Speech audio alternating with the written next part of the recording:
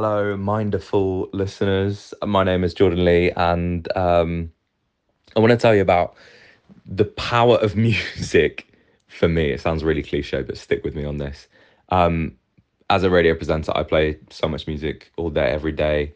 But sometimes I get lost in that music and I want to, try and experience something else. So, what I've started to do over the last couple of years is anytime that I need a bit of time out, I go on a walk and I take an album that I haven't listened to.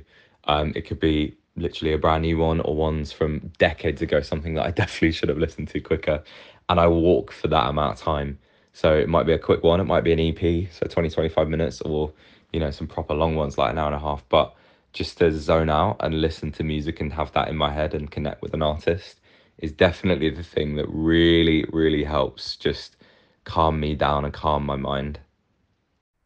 If you'd like to be featured on 1 Minute Mental Fitness, head to mindful.com/podcast and share what you do to look after your mind.